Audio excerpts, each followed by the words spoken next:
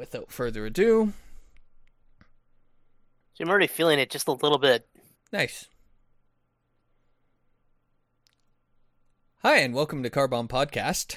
I am your host, Chris Truscott Brown, and joining me are Peter W. Dawson. And since this is episode 420, I figured let's do this in style. So, as is tradition, prior to starting this recording, I got myself very, very drunk. So, this should be perfect. How about you? You know 420 is about weed, right? Oh. Shit. You know what you done now? Now you fucked up. I did. You have fucked up now. Now you fucked up. I guess. Now you fucked up. Drink up. Me Hardy's yo ho? No, theme song. No. 3, 2, 1, 0! Instant flashbacks out of glass! Tailpipe track like piece of chrome! You want back for universal being! Aerial great shoot! Shine up slower!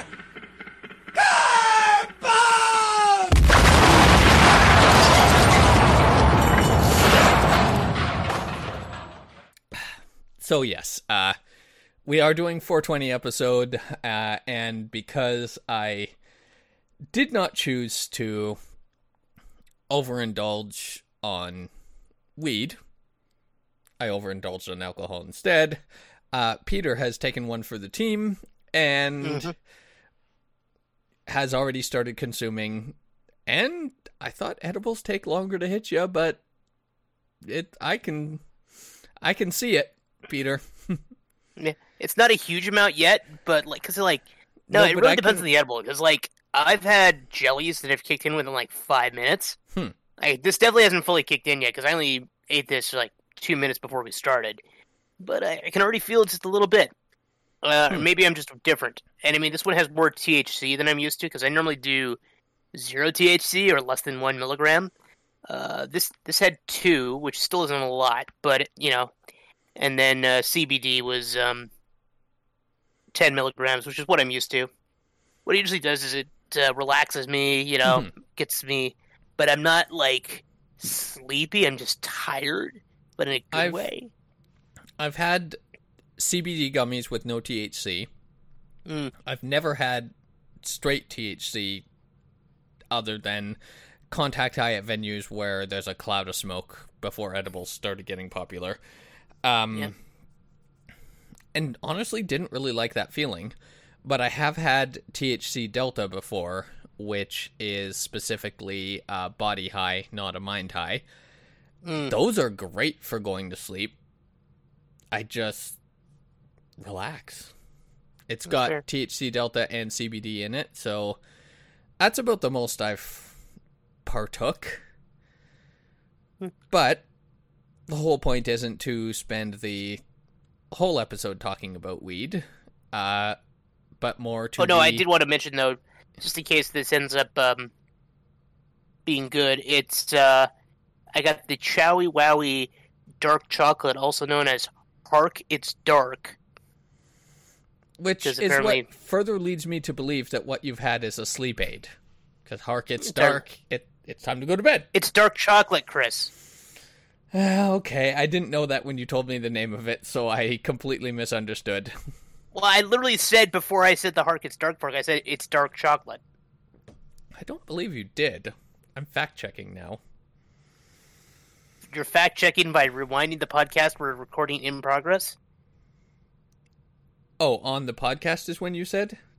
Yeah. I did not hear you say that. I literally said it 5 seconds before I said Hark It's Dark. Oh, man. Yeah, in the chat, I don't think I actually said it. No, you're correct there, but if I had... Again, it's... Anyway. You know what? I'm busting your balls too much over this, and there's no point. Nope. But on the subject of stoner stuff, I got a topic you might enjoy that I didn't put almost anything on the Keep document this time, because I'm not going to be able to read it anyway in probably about 20 minutes. Yeah. But I made some... I've been craving this because for some reason, stuff I've been listening to, podcasts and stuff, had brought it up a lot. So I was like, you know what? I haven't had that in, over 10 years. I made myself some mac and cheese with hot dog pieces. I have not had hot dog in my mac and cheese in years. I don't honestly know that I would love it, But actually, I do make... Let me save you some time, Chris. It was fucking horrible. Yeah. I do make, actually, a better version of that, which is kind of basically the same thing, just of higher quality. I mean, we're talking higher quality when it's literally just KD, so yeah. Take that with a grain of salt, or, a handful of salt in the water before you boil it. Yep. But I do... Which makes you better than Olive Garden. Pack of KD, I do... I properly salt and oil the water. I think it helps. But I do a handful, instead of butter, I do a handful of grated cheese and just a splash of milk. But also to add the fat instead of the butter. What I do is I go to the deli counter and I get them to slice me one slice or two, depending on how big of a batch I'm making. But one slice of pizza pepperoni at the thickest that their blade goes. So it's usually about a centimeter. And then I cube that up and I put those cubes in there and stir that in, and that's better than hot dog pieces and actually quite tasty. 100%. Well, yeah, it's like hot dog doesn't really work. Sausage doesn't, like regular sausage, I mean, like, your pork sausage or whatever doesn't really work. Beef doesn't really work. I mean, ground beef in general, and stuff like pizza too, like just some of the ground beef, when you like combine it with like hot cheese, unless it's like a cheeseburger, never seems to blend that well. I don't know if it's just me. Yeah, fair enough. Speaking of getting... No, I'm not. I'm still on the same subject. Don't you dare change the subject too soon. I was caught talking about other foods that are good in mac and cheese. This is what America needs to know. You know America's listening. Hello again, Emily. Anyway, I was going to mention bacon, also very good in mac and cheese. Oh, hell yeah. And seafood, in particular, it has to be a flavorful fish. It can't just be like a halibut. Halibut and mac and cheese is not good. Probably cooked halibut, which is flavored by other seasonings you put on there, can work. But halibut by itself is just generally not as good as properly seasoned halibut. Yeah, and you gotta season the balls out of it, and if you're gonna season the balls out of halibut and then put it in mac and cheese, that's a mistake. Yeah. I mean, I'm not saying you're wrong, I'm just saying it seems like a waste. Yeah, fair enough. It's like, I bet mac and cheese would be great with truffles, but no. Yeah, like, why would you? Yeah. It's, I mean, you could do a classy version of that. I mean, I've had truffle oil mac and cheese, and truffle oil mac and cheese, really good. I have not had that. Oh, man. Okay, so I know we're getting a little off topic with this already weird topic, but I need to tell you... Because you're already getting loopy, and I'm trying to stay drunk to keep up with you, do you think we're going to be on topic at all? No, I mean, it's also the two of us, and we also tend to derail each other quite a bit. Yes, sir. And so, I mean, it's hard to say where the drugs begin and the personality ends, right? Oh, the drugs began, let me assure you. It's fine. I'm now just trying to really fight a sneeze, of all things. It was... Okay, I was talking about mac and cheese. So, when I was in Indianapolis for Gen Con, this was back in 2016, there was a food... Okay, Gen Con, the venue it was at, which I think it's been there for a while. I think it's the Indianapolis Convention Center. It's a fucking terrible location for food. Like, I've been to places that have had bad food options. Like, the Seattle Convention Center isn't that good. There's, like, maybe two food... business district with not really any eateries. Well, no, like, the conference center itself is in, like, this complex, but the complex only has, like, 3 eateries, and none of them are that good. It's like, because there's like a Subway, and American Subway is worse than Canadian Subway. Oof. Because I'm everyone there Subway, but it's not gourmet by any means. No. Like, I'm not saying Canadian Subway is like high class or anything, but like, Canadian Subway at least seems to attract somewhat competent employees. Like, American Subway, the ones I've been to, granted mostly in Washington State, it just looks like they've given up. Like, they have the Alan Moore death stare where it looks like they're going to suck your soul up. Yeah. It's God, it's terrible. Like, there's one of those, there was a Taco Del Mar, which Taco Del Mar is not great, it's fine. it's definitely not my least favorite taco joint. And they have like this weird Italian restaurant that doesn't have very good Italian food. Well, because they just do like kind of defeats the purpose. Well, yeah, it's what's like the one thing you should be good at if you're an Italian restaurant? Yeah, well, because they do like big salads, and the salads are at least they're better than the fucking salads I got at the Rainforest Cafe. Because like it looks like that made like the Italian restaurant. It looks like the salads maybe didn't come from a bag, but they just make it a big bowl. It's like that's passable, sure, but then they charge you like $9 American for it, and you're like, Rainforest Cafe is about equivalent to airplane food. It's not good. It's not much better. Yeah, I'll definitely say it's in that ballpark for sure. But I mean, I've gotten food poisoning from airplane food. I've not gotten food poisoning from freaking Rainforest Cafe. Yeah. Sorry, my family had now sent me. Everyone decided to bother me today. Just got photos from stuff. It's like people have a sixth sense for when you compromise to be like, now is when I want to talk to you about something important. It wasn't that important, but it was. My phone chirped like 4 times. Yeah. But my point is, Gen Con, there's a food truck, and they had truffle mac and cheese sandwich. Okay. I must try it, right? Obviously, yes, and now I'm wishing I was high. Right? I mean, even if you weren't high, I was just, tired, hungry, and I'm just like, yeah, sure, because, when I went to Gen Con, I had some weird meals, because it was we went to Dick's Last Resort, wasn't a big fan of that, but I had fun the first time. Went to a sushi restaurant, which was way too expensive and fancy for the clientele in that area, and then I went to that food truck, and I'm like, this is appropriate, but it's they had 3 food trucks. Sorry, I think you mentioned, but where was this, Gen Con? In Indianapolis. It's been in Indianapolis, I think, since it started. Trying to think of how close that is to the ocean, but I think not very. Not close at all, Chris. Yeah.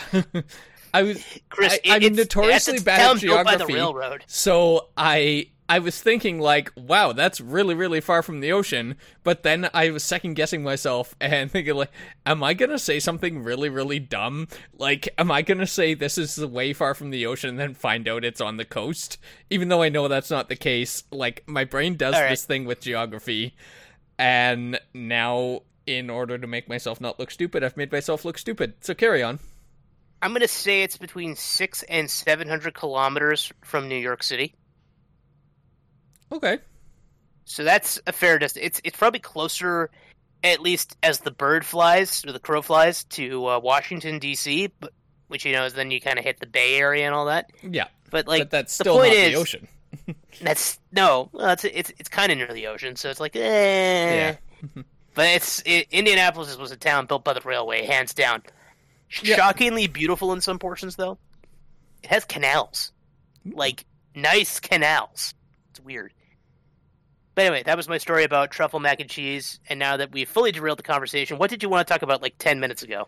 Well, I was going to say, I was still talking about the fancy mac and cheese, and I was saying the reason I ask for just one slice of the thickest that the machine goes to, that's because I've found that that's the easiest. Because I was witness to me asking for 1 inch thick. I was just going to cut it in half, but I figured just get them to do the work of 1 inch thick, and I'll cut it in half and cube that. And I was witness to a whispered conversation that I still definitely heard of the 2 people behind the deli counter, and I wanted 1 inch cut off of that cured meat, and the one girl was like, what do I do? He wanted 1 inch, and there's numbers on here, but there's centimeters. What do I do in centimeters if he wants 1 inch? And then the other girl, oh so helpfully, says, oh no, it's still 1. Just put it on 1, because it's the same thing. And I'm sitting there no, the fuck it's not. I'm fine with that, because when she cut the 1 centimeter and handed it to me. I was like, okay, I was probably overestimating with 1 inch. That actually looks about right. So I just assured her, yep, that's perfect, and took it. And so that's how I know 1 centimeter is the right amount. But this is a young adult, but at least an adult telling another adult that 1 inch and 1 centimeter are the same thing, so it doesn't matter. Shocking and frightening. Yeah. That is interesting. I can't get over the fact that you're like, give me 1 slice, but make it as thick as possible. Well, yeah. I love it when it's thick. Extra thick. Alright, stop being so extra. I'm always extra. That is a way of life for me. So, what's happening? What else do you want to talk about? I am actually feeling great right now, and I'm loving Peter being a little bit loopy. What do you want to talk about? I was just... We don't have a plan here, like we're less planning than usual. And the biggest thing I wanted to talk about was the weird nostalgia food I had. But, you know what? Have we ever talked about on this podcast 40-Foot Freddy? No. Maybe we should drop a little Kelowna history into this episode for our American friends. I am unfamiliar with 40-Foot Freddy. This isn't, no, we haven't talked about it. This is, okay. I have no idea what you're talking about. Really? Okay, this is interesting. Chris, when did you move to Kelowna? January 1st, 2009. Okay, so you have no fucking idea what I'm talking about. Not a clue. Oh my god, this is going to be amazing, because I have to try to do this from memory while slightly high. Why just slightly? Okay. I saw another piece in that bag. I'm not doing the other one tonight, Chris. Not a fucking chance. Okay, I will not be a pusher. Please don't try and encourage me on that. No. That's a really bad idea. I don't want you to be unhealthy. Alright, so, you know, a lot of people, when they think about things the way the city's changed, you know, it's like, some of it maybe wasn't for the best. Kelowna has lost so many good entertainment venues for the younger ages. I remember when I first moved here, and this is West Kelowna, but that was when the Fluff was still standing. Yep. Because that's the vandalized sign for the Bluff, so it was the Fluff for years. And that's not what I'm talking about, but that is also a good piece of trivia. But I remember when that was standing, and I was sad to see it fall. Yeah. That's because I was talking specifically for, like, kids. Because we still got a few venues for kids. I mean, Scandia Golf and Games is somehow still around. They survived COVID somehow, which is incredible. Not so just Scandia that, but flooding. Their entire subterranean, which is like all of their, well, not all of their mini golf, but a significant portion. We should back up. We should back up and explain Scandia before we talk about the flood real quick. Let's just do some Kelowna history, because fuck it, it's fun. Mm-hmm. I would want to do this even if I wasn't high. So, sorry, we'll get to the flood in a second, and then you can... So Scandia Golf and Games, as the name suggests, is basically a non-branded Chuck E. Cheese knockoff, or at least that's how it ostensibly was set up, because they had, instead of rats, they had monkeys. Yeah, but that's quite a common thing, because there was a thing just outside of Chilliwack, like nearer to on the way to Abbotsford, that will always forever, for me, be Wonderland. It's Castle Fun Park, because the actual Wonderland in Toronto, owned by Paramount, that's actually a big, legit amusement park. Yeah, Canada's Wonderland, yep. Yeah, found out that this tiny little thing, like, near Abbotsford, like, oh, you're using our name? Yeah, could you not? And it got shut down. And this little miniature replica of the blue and white Disney castle was part of their mini golf course, which was the most prominent part of it that you could see from the highway. And so they knew that they were known for their castle. And obviously some poorly translated English came into play, because they went with the name of Castle Fun Park. And to the best of my knowledge, to this day, it's still Castle Fun Park. It is. What's wrong with that name? That's a dumb name. Why? It's a fun park that has a castle. That's not how language works. Really? Castle Are Fun you Park. Are you gonna be Lord of Language? No. I'm just Fuck saying you. That's weird. Castle No, it's Fun Park not. is weird. That's a weird name. It's really not. I mean, if you're gonna start talking about names, you know what I have to do. By all means. I mean, we could talk about the fact that you live at 2468 Drive Road, and is a weird name. That's not the same thing at all. Yes, it is.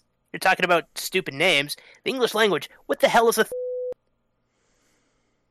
My favorite part is I've said it twice now, so you have to bleep it at least twice.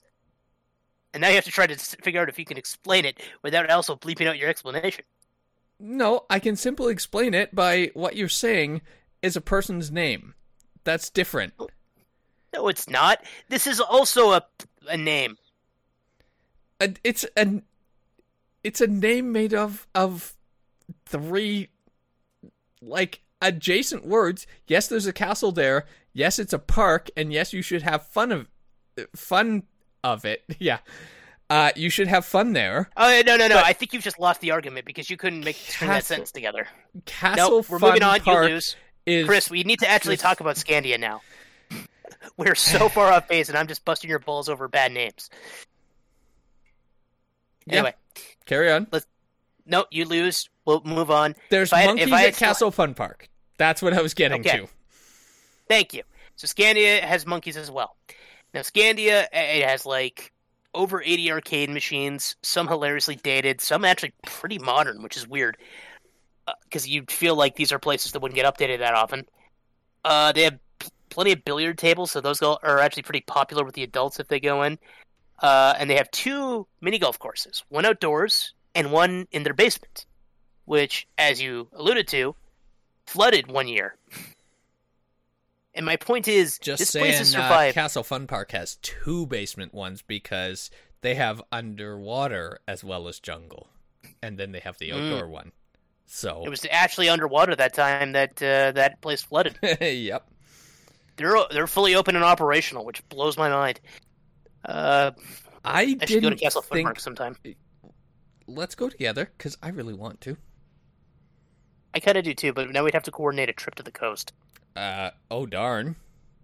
Well, Jamie and I were more reminiscing recently. We might make this trip soon about the Trans-Canada water slides, which is near Bridal Veil Falls.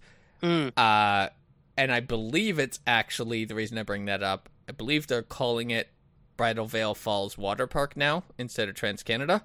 But then in Cultus Lake, there's also a water slides, and this one's built entirely on flat and platform-based, which is ambitious, but it worked. It's the more modern, but the other one built on a hill is more traditional, and we really want to go. And if we're going to be in Chilliwack anyway, probably we should do Wonderland too. Yeah. Well, we'll figure that out. It's convenient that you bring up Bridal Falls for where this is all going. So Scandia is still around, is my point. Mm-hmm. But when I was a kid, living in West Kelowna, Kelowna in general had a lot more entertainment venues besides Scandia. It had 3 I can think of off the top of my head that have since closed down. And this is how we get to 40-Foot Freddy. So I'm going to go through the 3 that I can think of. Now, the first one I remember to shut down was Old MacDonald Farm, which was a farm, as it suggests, right? It had like a lot of like outdoor sort of fairground games. Okay. Stuff like that. And it also had a petting zoo and stuff. Of course, being outdoor, it was very seasonal. Not the most seasonal. Like, it was open in spring, usually, much like Kangaroo Creek Farm is today. Although Kangaroo Creek Farm is literally just a farm that has kangaroos and, like, a few other cute animals you can touch.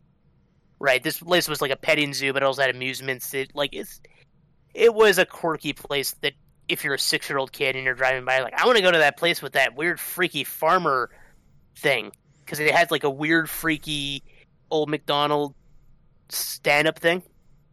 Yeah. Another one, and I really miss this place because this is the place I went to probably the most. It had several names. I knew it originally as Wild and Wet. It was a water slide park, and later on it became Mariner's Reef. This is the one in West Kelowna, right? Yeah. I can't remember where it was based, and I don't know why we were here, but when I was a young kid, our family from Chilliwack did go to this water slide. I do have a memory of the place, just not where it's situated. Like, it's an isolated place in my mind. But we did actually travel to Kelowna, to West Kelowna specifically, or West Bank as it was back then, and went to a water slides, which I believe is that one, but I literally don't actually know where it was that we were with my current knowledge of the area. Yeah, I'd have to actually look it up exactly where it was, because, like, I navigated mostly when I was a kid. Yeah. But, yeah, like, that place was great, because it had so many slides, and, of course, the most popular there was the River Run, where you would go down a series of wide, not terribly intense slides while on a tube.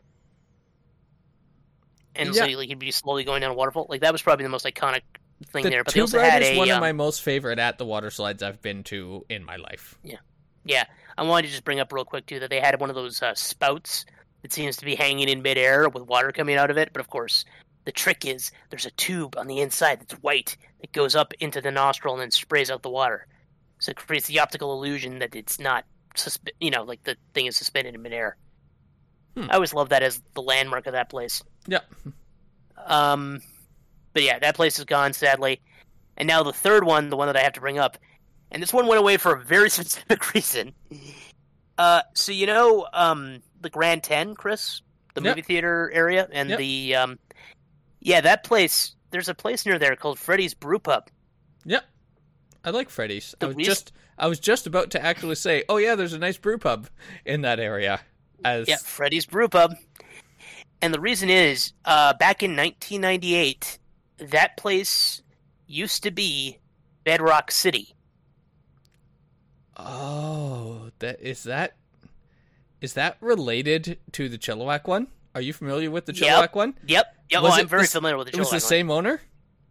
I don't know if it was the same owner, but it got the same licensing agreement that the Bridal Falls Chilliwack water slides did. Because Bridal Falls, I think, is technically in between, isn't it?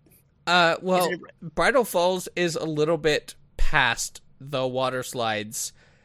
Yeah, but in that area, I was just associated with Bridal Falls. But as far as I know, there was never any Flintstones references at the water slides.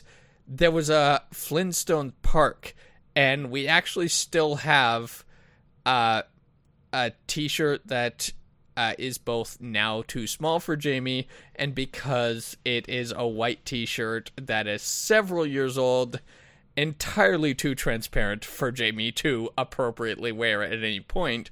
But as a souvenir, we have a souvenir shot glass, which is weird, and T-shirt from the Flintstones Park, which used to be in Chilliwack, that is now Dusty's Dino Town, except I think Dusty's even closed down, but they just changed their branding to an original property, but they kept all the cave stuff there. Yeah, Dusty's Dino Town closed back in 2010. Oof. Apparently it was also Dick's Dino Town at one point. Oh, hang on, is it still Dick's Dino Town? Never was aware of that. Looking it up now. Dino Town, permanently closed. Yeah, permanently closed in 2010. Okay, if anyway. You're familiar with the area, Marble Hill, right near there, and that's where I grew up, is on the mountain of Marble Hill. So the water slides, Dino Town, Bridal Veil Falls, all of that was like a regular thing growing up. We quite often frequented all those places. That's pretty good. Mm-hmm.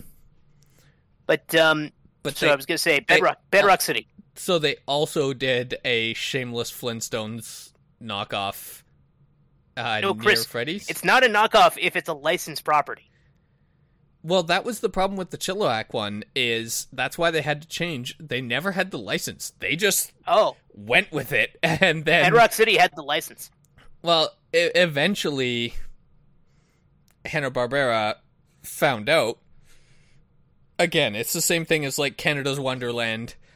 In Toronto, especially back then, not very likely they're going to find out that somebody is using their name, like, just outside of Abbotsford in BC. Like, you're going to get away with it for a while, probably.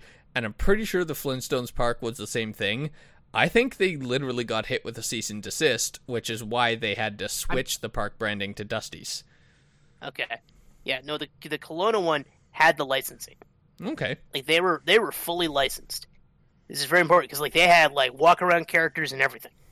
And most importantly, they had a 40-foot tall sign of Fred Flintstone. Oh. A.K.A. 40-foot Freddy. Yep. However, the license agreement expired in 1998, and they couldn't renew. And the owners, I mean, they were having trouble because they said they could basically only operate 2 months out of the year, which, yeah, if you're doing a water park in the area, it is rough. Like, Splashdown up in Vernon, formerly Atlantis, they have the same problem still, because they're still running, but they're still only able to operate like 3 months out of a year. Because we're just too far north for that sort of thing. But yeah, as a result... I know this isn't... I want to correct myself, I'm sorry. I was always under the impression it was operating without a license. I think this is actually the same, or the licensing expired. I'm not digging any deeper than Wikipedia, so taking this with a grain of salt. But it's talking about a dinosaur theme park in British Columbia, operated from 1975 to 2010. Opened under the name Bedrock City and based around the Flintstones licensing. That tells me that they did have the license in that one sentence under no scrutiny. There you go. So, I was wrong. Yeah.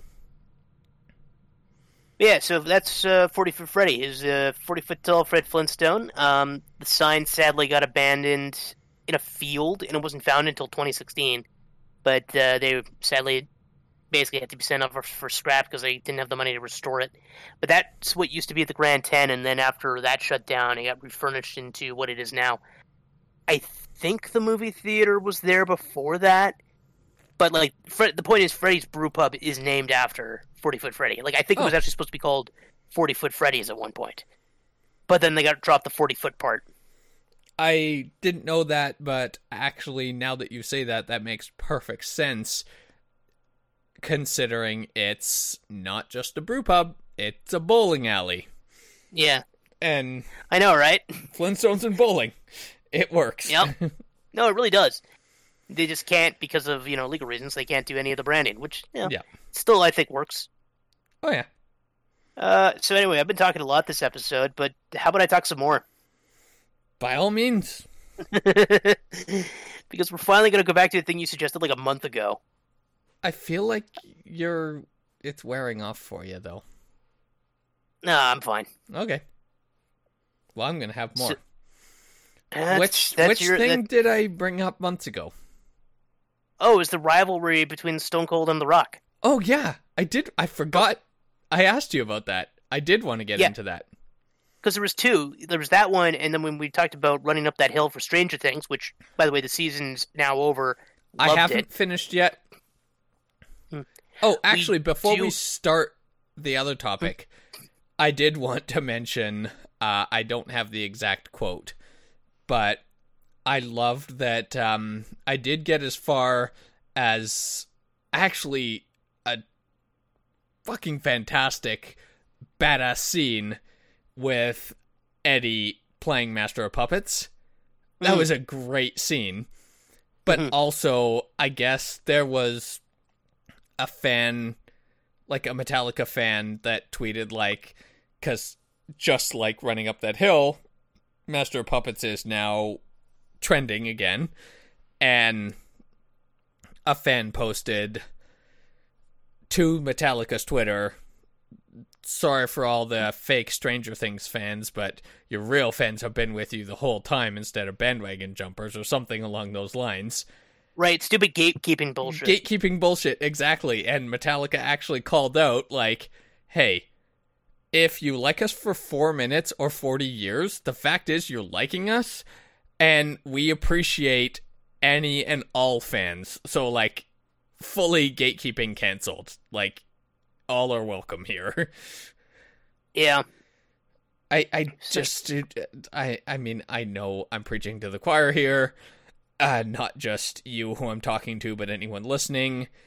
But I don't get gatekeeping. Like, what is with the concept of, like, you don't deserve to enjoy something. You haven't earned it. Like, fuck off. It's some stupid insecurity. Yeah. But anyway, I wanted to mention that. But, you were talking about Stranger Things and running up that hill, I think. Yeah. I'm losing track. Please help me. Because that was what led to the other topic that's on our keep list, which we'll save for another episode, which is Shawn Michaels and The Undertaker. But I wanted to get, cause this one came up before that even, so I wanted to get into this. So we were talking about Stone Cold and The Rock, and the rivalry between them is really fascinating because it goes back to when Stone Cold was Intercontinental Champion, to go way back. So Stone Cold Steve Austin didn't just materialize as a super popular wrestler overnight. Didn't he? No shock. Didn't he start out as face and then No. heel? Okay, let me get into this. So the really quick history of Stone Cold Steve Austin prior to arriving in the WWF was that he was in WCW as Stunning Steve Austin. Right. Where he had lengthy runs in the mid-card, including as a tag team champion with Flying Brian Pillman, who he would later have a feud with in WWF. He was also a member of the Dangerous Alliance, which is still one of my favorite evil group names. Well, because, Chris, you see, their leader was Paul E. Dangerously. So it's the Dangerous Alliance. I don't like anyway. it. And he was also United States champion for a time and all that. But basically when Hulk Hogan came in and took over WCW, Stone Cold was one of the guys that got pushed out. He ended up in ECW, where he kind of had the prototype for his Stone Cold character. Okay. But it wasn't until... Because Stunning Steve was like shiny face, wasn't he? No, that's different. No, he was just considered handsome blonde man, which honestly, he had hair at that point, didn't he? He still had hair. Oh. But even when he had it, I'm just like, but like that's the origin of the Stunner, the name at least. Okay. I didn't actually make that connection, and I even knew that was his move. Yeah, because the Stone Cold Stunner is a classic wrestling maneuver. Because you kick them in the stomach and then you smash their neck down on your shoulder. It's great. Very debilitating, possibly life-ending if you do it in real life, but sure. Depends how sharp your shoulders are.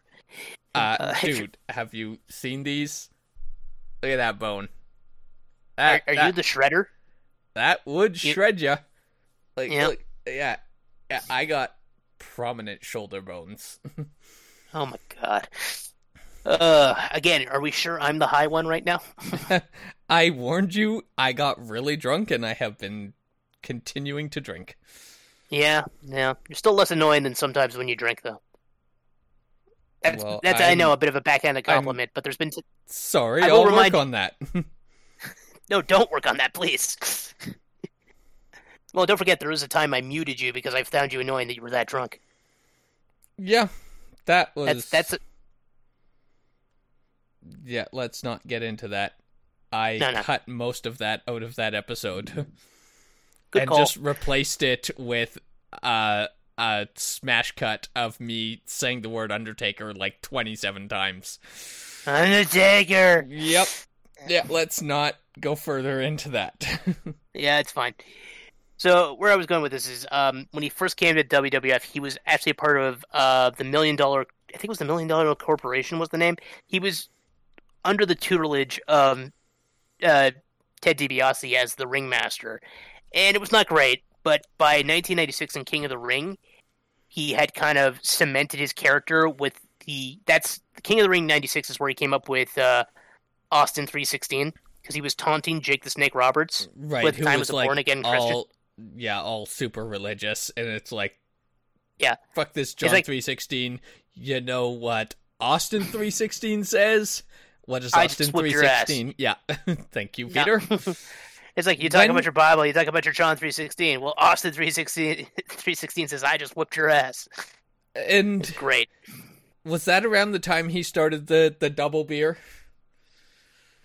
Not quite. Like, it was probably around 97 that it really kicked off. Like, that was his move, right? He would simultaneously crack open while smashing 2 beers and do the double pour, where most of it's on him and very little is in him because he's an athlete and actually needs to be coherent.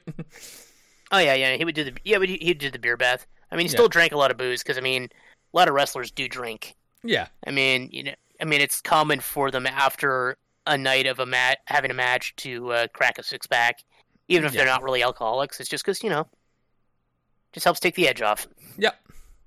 But we're not talking about the Edge tonight. We're talking about Stone Cold and The Rock. Exactly. Also, the wrestler is just Edge, not the Edge. The Edge hangs out with Bono. Edge is the guy who hangs out is a vampire. I am sorry. I tried. I thought I was actually... No, I'm impressed you pulled Edge out, because I figured you weren't going to have Edge. Okay, anyway. I thought I was actually, we still haven't even gotten to the actual fucking rivalry. For a second. Get to the actual fucking rivalry. Mm-hmm. So, like, it started back in 97, where they were kind of feuding over the Intercontinental title, but ultimately Stone Cold gave it up to The Rock, and The Rock would kind of do his own thing with the Intercontinental title as Stone Cold entered the Royal Rumble and would go on to defeat Shawn Michaels for the world title in 1998. Now, meanwhile, The Rock was readily in the upper mid-card. He hadn't really had a world title shot. I think he'd had one, maybe. But, like, he was not quite a main eventer yet, but he was having great feuds over the Intercontinental title with, for probably most obviously is Triple H and Ken Shamrock. I don't know if you remember Ken Shamrock. He's a former UFC fighter himself. Like, he's gone back to the UFC a couple times since, but he's not been great. Like, he had a match with Tito Ortiz after one of the Ultimate Fighter seasons. Anyway, but what really happened is at Survivor Series 1998, which we did talk about in a previous episode, The Rock famously turned heel. Yeah. Won the whole thing, being the secret chosen one for Vince McMahon instead of the seemingly chosen one, which was Mankind, Mick Foley. Yeah. And, like, that was kind of the big twist. And as a result, we had WWF's The Corporation, wherein, and I'm just going to double check the timeline on one thing real quick. What WrestleMania was this? It's going to be WrestleMania 1990. I'm gonna get the WrestleMania rate. That's WrestleMania 15. Is this also the one with Big Boss Man? And yeah, okay. I had to double check the timeline on something because I was worried I was confusing WrestleManias. So he was the champion, and he was now basically the chosen one for Vince McMahon's corporation stable. And as a result, he was essentially the punching bag to corporate America, the punching bag face of corporate America, whereas Stone Cold was, of course, the underdog everyman. Yeah. So as a result, their feud was a extension of the Vince McMahon Stone Cold feud, because he's like, it's a worker who wants to beat up his boss. Yeah. And now, like, The Rock has become everything Vince stands for. But The Rock, was he the People's Champion or not yet? He insisted he was. This is kind of the thing, because he was the People's Champion whenever he was a face, and then he would ironically call himself the People's Champion whenever he wasn't, when he was a heel. Yeah, that's what I was going to say, is both during this rivalry, I mean, you usually have clearer lines on who's the heel and face, and I think officially Stone Cold was the face and The Rock was the heel, but both of them really blurred the lines a lot during this whole feud. Like, both of them are kind of being both. I mean, it's yeah, because even when The Rock was a good guy, he'd still be a dick. Yeah, but it was just how much is he. It's essentially not how much of a dick they are depends on if they're heel or face, which I think is something that WWF has forgotten, because a lot of their faces tend to just be smiling idiots, whereas these guys, it didn't matter if they were heel or face, they were still dicks. Yeah. You know, not complete assholes if they were faces, which is the key difference. They were still they still probably did some stuff in retrospect. Like, maybe a good guy shouldn't have done that, but it's like it's not quite the same as what we get now, where it's like clear cut. He's like, I'm gonna just smile and say nothing, and then the heel is just gonna insult you. I think actually, now that I'm thinking about it, the rivalry and both the characters of both of them during that time was very much a product of its time, where I think both Stone Cold and The Rock were both heel and face at the same time, depending on the audience. Because, like, if you're a drunk redneck, Stone Cold is absolutely the face. But if you're, like, a pretentious, like, uptight person, he's gonna be the heel. Like, you're actually gonna go with the arrogance of The Rock. I wouldn't go that far, because the important thing to remember is that The Rock would always be the one who tries to cheat. Yeah, I do think they were capitalizing on blue-collar redneck. 100% they were. Which is, I mean, has always been wrestling's core audience to a degree. But then when you split up the audience like that, the heel and face role very much changes who you're rooting for. I wouldn't say it's as bad as like what happens when you do a Canada versus US storyline, because obviously you're gonna get very polarizing reactions where it's like, why do we hate Canada? Or of course, if you're in Canada, it's like, which is a storyline they've done before. Hey, leave us alone, eh? Yeah. But in this case, what's interesting is they would have 3 WrestleMania matches against each other over the course of this rivalry. The first one is, of course, an extension of this Survivor Series thing. It would lead to Stone Cold and Vince being in the 1999 Royal Rumble, which you would think Austin would win to then challenge The Rock at WrestleMania, because I think I've mentioned this before. The winner of the Royal Rumble, for pretty much its entire history, has had the right to challenge for the world title at WrestleMania. It's been the basic stipulation pretty much since, I want to say, 1993 or 94. The Rumble predated that, but that's been part of its history for most of its run. But actually what happened is Vince was in the Rumble and technically beat Austin. I feel like you've actually said this before, but I don't remember. You need to remind me what you mean with technically beat. I mean, on paper, it's Vince McMahon won the Royal Rumble by last eliminating Steve Austin, but there was heavy amounts of cheating involved. Oh, obviously. Yeah, that's what I mean by technically. It's like, it's not just like Vince was the better man. No. And in this case, when I say technically, it's like, he was more dastardly. So, is this of course, one of those Vince McMahon, ones that, like, it stretches credibility too far on a man like Vince beating a man like Steve? I wouldn't even say that. I just think it was dumb to have the winner of the Royal Rumble be Vince. Yeah. Because it kind of hurt the whole hook of the match. The Royal Rumble's not a short match. There's 30 men entering. That's a dumb storyline. At just like a gut reaction of not having actually seen the whole thing. If the CEO, and he was fully villain CEO by that point, right? Oh yeah. Yeah, so if the villain CEO, who is definitely physically fit, but by no means in the league of these other guys, somehow just pulls out a V, it's like, Yeah. Like, okay, you'll understand where you're seeing the script too much at that point. Yeah. The point was, because Austin had won it the previous year, and that's how he challenged Shawn Michaels, is they were trying to deny him his chance. Like, there was other backstage shenanigans. I forget who was... Somebody, I think, in the company who was helping to run it, who wasn't Vince, I think, helped ensure Austin was going to be in the Rumble. I'd have to really go back and go over the storyline. Yeah. It's not really relevant for this. But that was kind of the point. We saw what happened last year when Austin won and went on to WrestleMania. So they denied him that opportunity to do it again. But eventually Austin, through aggressive persuasion, got Vince to agree to a match at the pay-per-view between the Royal Rumble and WrestleMania. Might as well mention, historically, Royal Rumble is always in January, usually at the end of the month. And WrestleMania is usually at the very end of March or the first week of April. So, like, March 29th, April 1st, something like I think WrestleMania next year is going to be April 1st.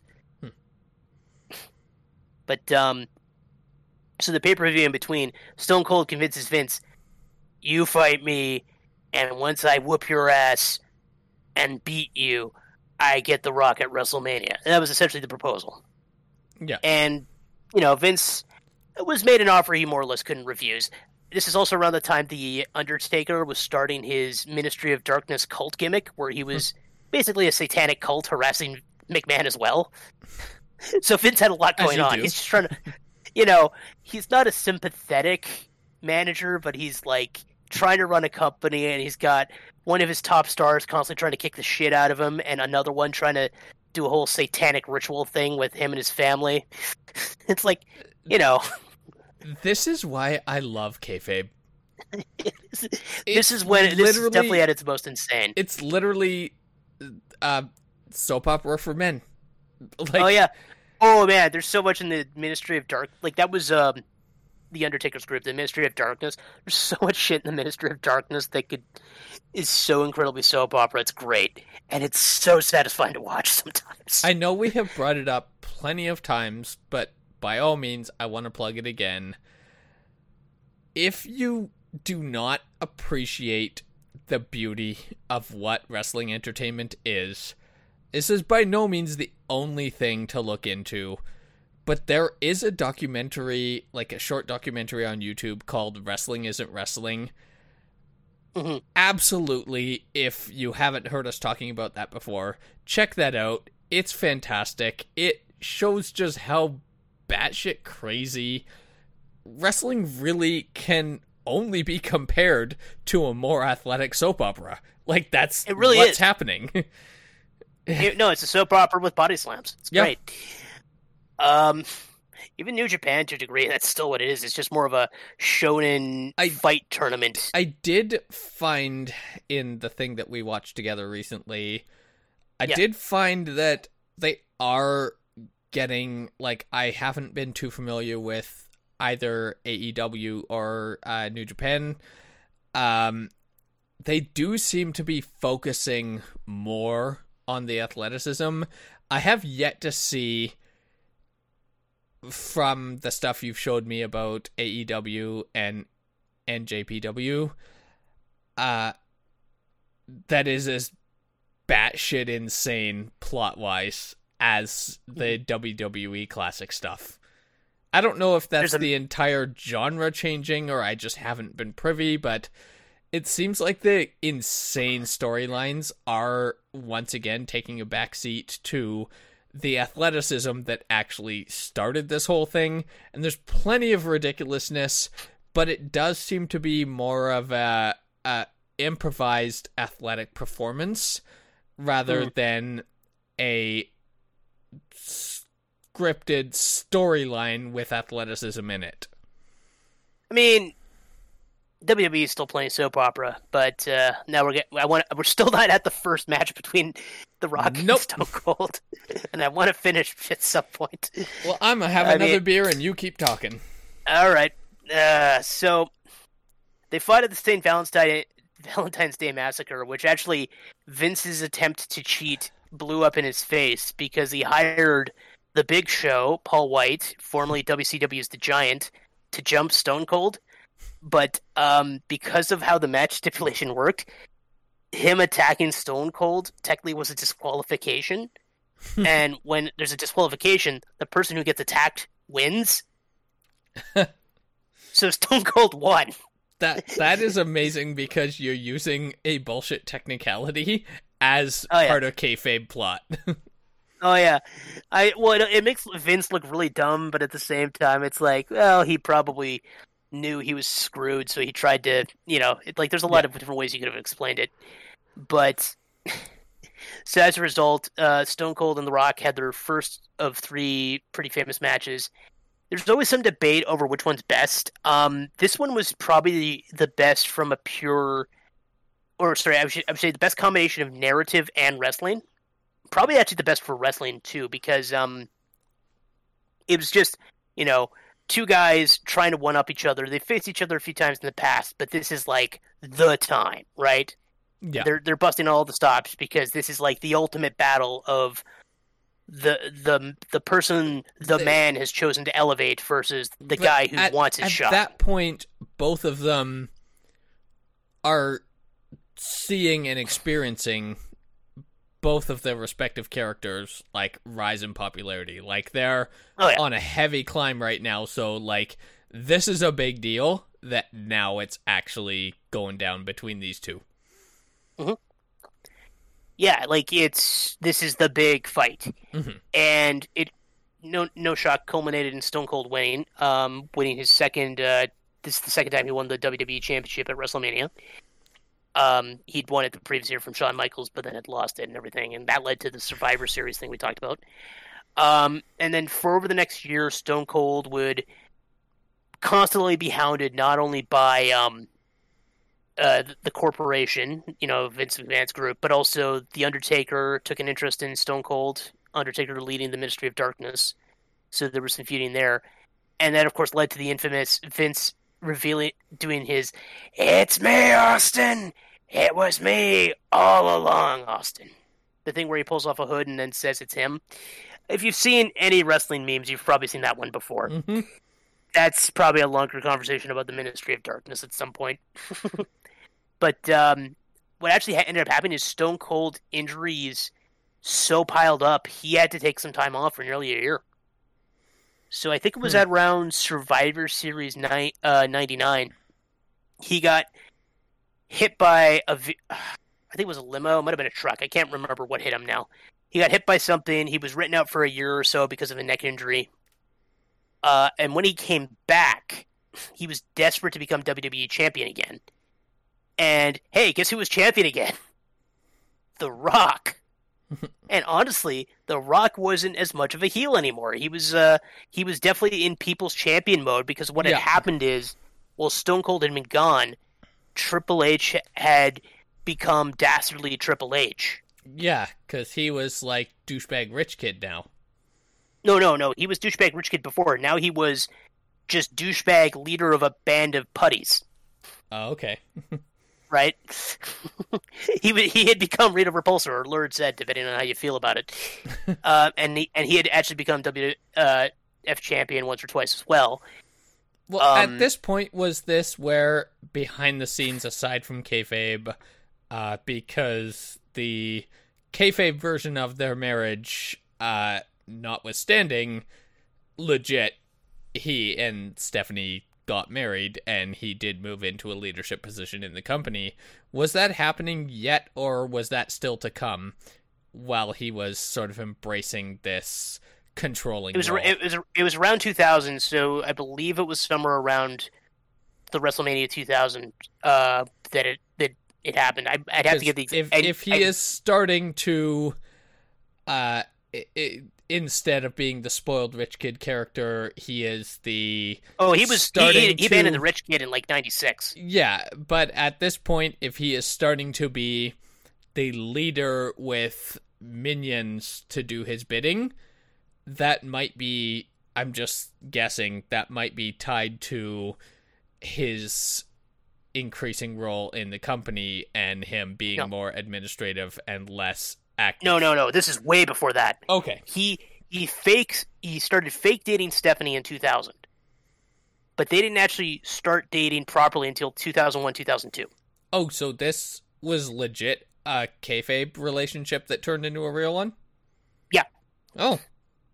Yeah. I always thought that was all kayfabe in that it started. I thought their actual relationship was legit from the start.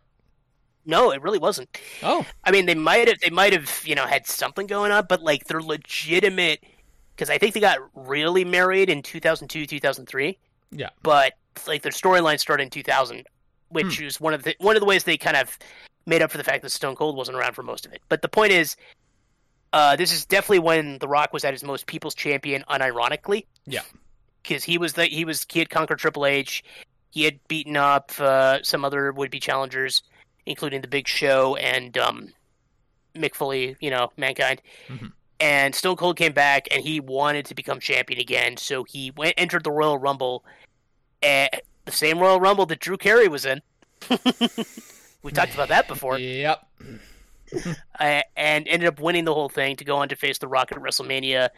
I guess that would have been 17, because 2000 was... They called it WrestleMania 2000, but it was WrestleMania 16. And they made it a point that Stone Cold was desperate to be champion, which is important because the big shocking twist at the second match, and the reason why it can be, because like the narrative is arguably stronger because it's all about Stone Cold's desperation. Mm-hmm. But Stone Cold, he'd never really been the same since his injuries, and so his wrestling is possibly a bit worse than this one. Mm-hmm. Your mileage may vary. Honestly, some people prefer this match to the other ones. Vince McMahon helped Stone Cold win the match.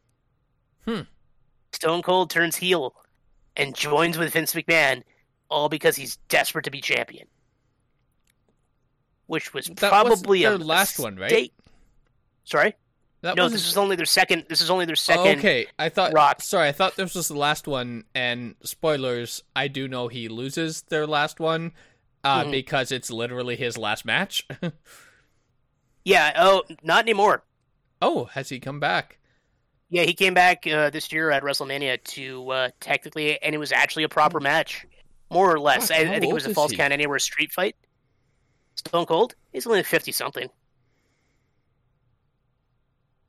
Yeah, he's not super 57. Old. Yeah, I mean, we've talked about Sting. Sting is 63. Yeah, and again, we've talked about this, but in the Forbidden Door pay-per-view we watched, him diving onto three guys onto TVs, not mats. Yeah. I know that it's all scripted. I don't care. I know that it's all choreographed. I don't care. If you ask me to perform that stunt and I have three fully cooperating people, I can't do it. I will die. Like the stunt that he did. Oh, yeah. That's insane. That dive for a man in his 60s is like, what? Anyway. I know. But, so... By that what would same point, 57 years. Mm-hmm.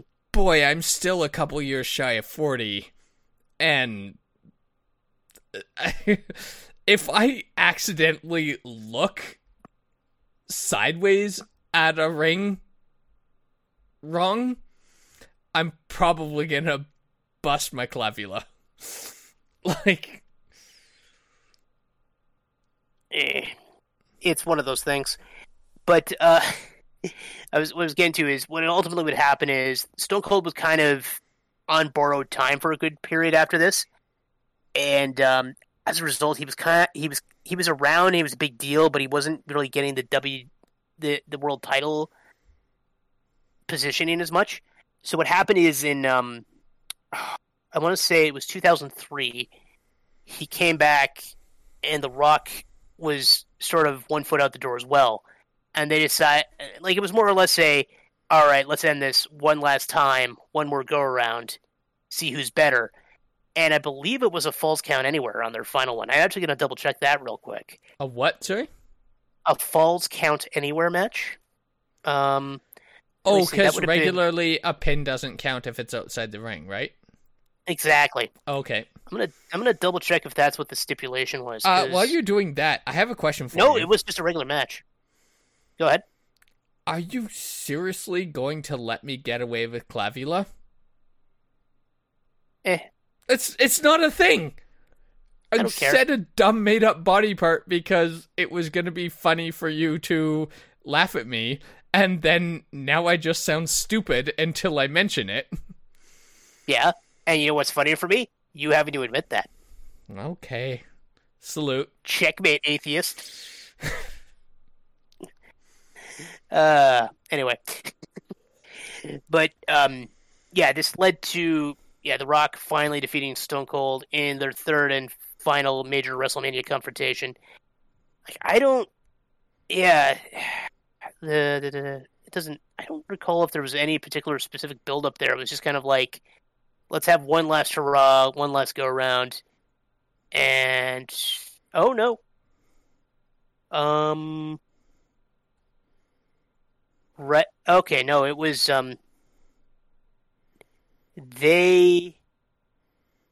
Right, it was a rivalry over who was the superstar of the decade. Okay. Now because Stone Cold was, of course, always the popular wrestler, even when he ended up evil for a time after the whole betrayal and joining Vince McMahon. But and The Rock took umbrage with this because The Rock is the people's champion. It's like, what do you mean they chose him over me? So this isn't a who's better now. This is a match now to decide who is better the whole time. Exactly. Who is truly the greatest of us? Okay. Yeah. Yeah, it was, but it was also The Rock obsessed.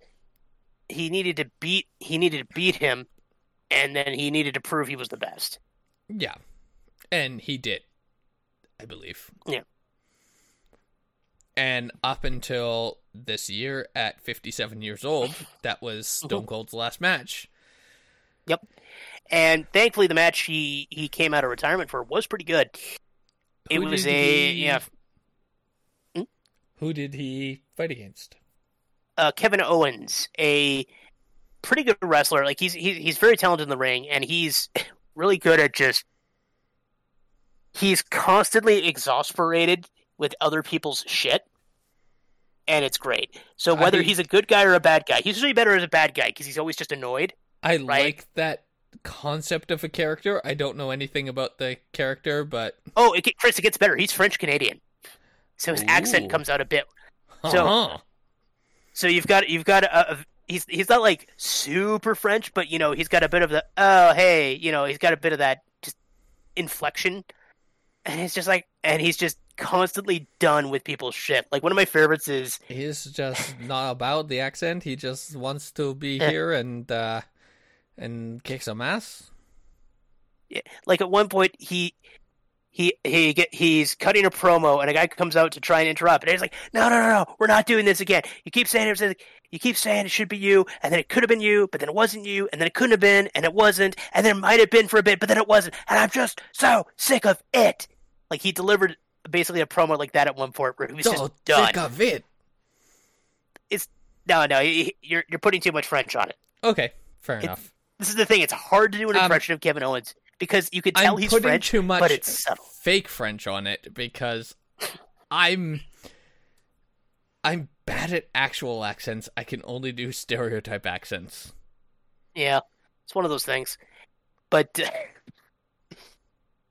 no, Kevin Owens was also doing the stunner for quite a few years as one of his moves, usually one of his finishers. But he also has a powerbomb he liked to use as a finisher. And so this was kind of a culmination of him kind of channeling Steve Austin. Just the stunner when somebody other than Stone Cold does it, or is it always the Stone Cold stunner? This is just a general thing about wrestling. Like, when you use another guy's move, is it still that guy's move, or is it just the unbranded version of the move? It's usually the unbranded version, unless there's a specific variant. Like, you don't call a super kick the sweet chin music, but Shawn Michaels in particular, when he does the sweet chin music, it's a whole thing, because he's like... I don't know what sweet chin music is. Well, that's Shawn Michaels' version of a super kick, which is basically a really powerful heel kick to the face. Like, where you use your whole body to kick someone. What's a super kick? That's what I just described a super kick to you. Okay, I thought a super kick was the thing that you told me, which didn't happen again in the match that we watched. I thought that was the thing you told me that Orange Cassidy does, which is like the weak ass, like, No. Those aren't super kicks. Those are into just the shin shin. kicks. Yeah, those are just shin kicks. No. Super kick is an love actual those. wrestling maneuver where Okay. you basically do a high heel kick to the guy's face, like stretching as much of your body as possible. Okay. So get Yeah, all like the momentum in there. Like imagine like a crane kick, but it's like a side kick. Yeah, it's hard to describe because I'm not good at describing this, but like that's what a super kick is. And the sweet chin music is that, but before that you go to the corner of the ring and you start stomping your foot and then you do a big wind up into the kick. Okay. That's what differentiates the sweet chin music from the super kick. Likewise, the Stone Cold Stunner, if nothing else, it usually involves him flipping his opponent off before he does it. Because he is Stone Cold. Very much a part of the character. I respect. But like in general, the idea of the stunner is like, ideally, the Stone Cold version is you kick them in the gut and then you turn around, grab their head, drop down to your butt, and as you're doing that, their neck comes down in your shoulder as you're guiding it down with your hand. Yes, Like, that's the which, basics as of the we've stunner. established, I have very prominent shoulder bones, and I would murder a person with a stunner. And so, like, the Stone Cold variant typically is the kick in the gut, or potentially the finger kick in the gut, and then the boop. Because that's kind of the key, is the full flourish is middle finger, kick in the gut, and you hit the move. Whereas, like, a standard, it's basically almost a neck breaker at that point if you're not doing the kick in the gut or the finger. Yeah. But they usually call the one where you land on your butt the stunner, whereas if you land on your back, that's more of a neck breaker. Okay. You Although know I what think else? some versions of the neck... You know what else is due for a stunner soon? You, because we're way over time at this point. Well, I was going to say the episode, but way to make it personal. What, as far as the podcast goes, what is your finishing move, Peter? Oh, that's easy. It's the theme song, Jacob. 3, 2, 1. Lipstick, trash bag, shatterproof glass, tailpipe, tread like grease and chrome. Front bumper, universal bearing, aerial brake shoe, shock absorber, car bomb. Why do you make more work for me? Well, as a good heel, I get my goon to do my dirty work for me. Okay. Jacob's fine with being my goon, I'm sure. I hope that also got recorded. All of this is in as the Stinger. I'm tired and drunk. Good night. I can't wait for me to somehow pay off that joke in like 4 months when we're at Extra Life. And I'm like, Jacob, how can you be hosting Jacob's Ladder? You're my goon. If I actually remember to make that joke. We'll talk. Yeah. All right. It's so not going to be worth it. The Stinger is too long now. I have to abort.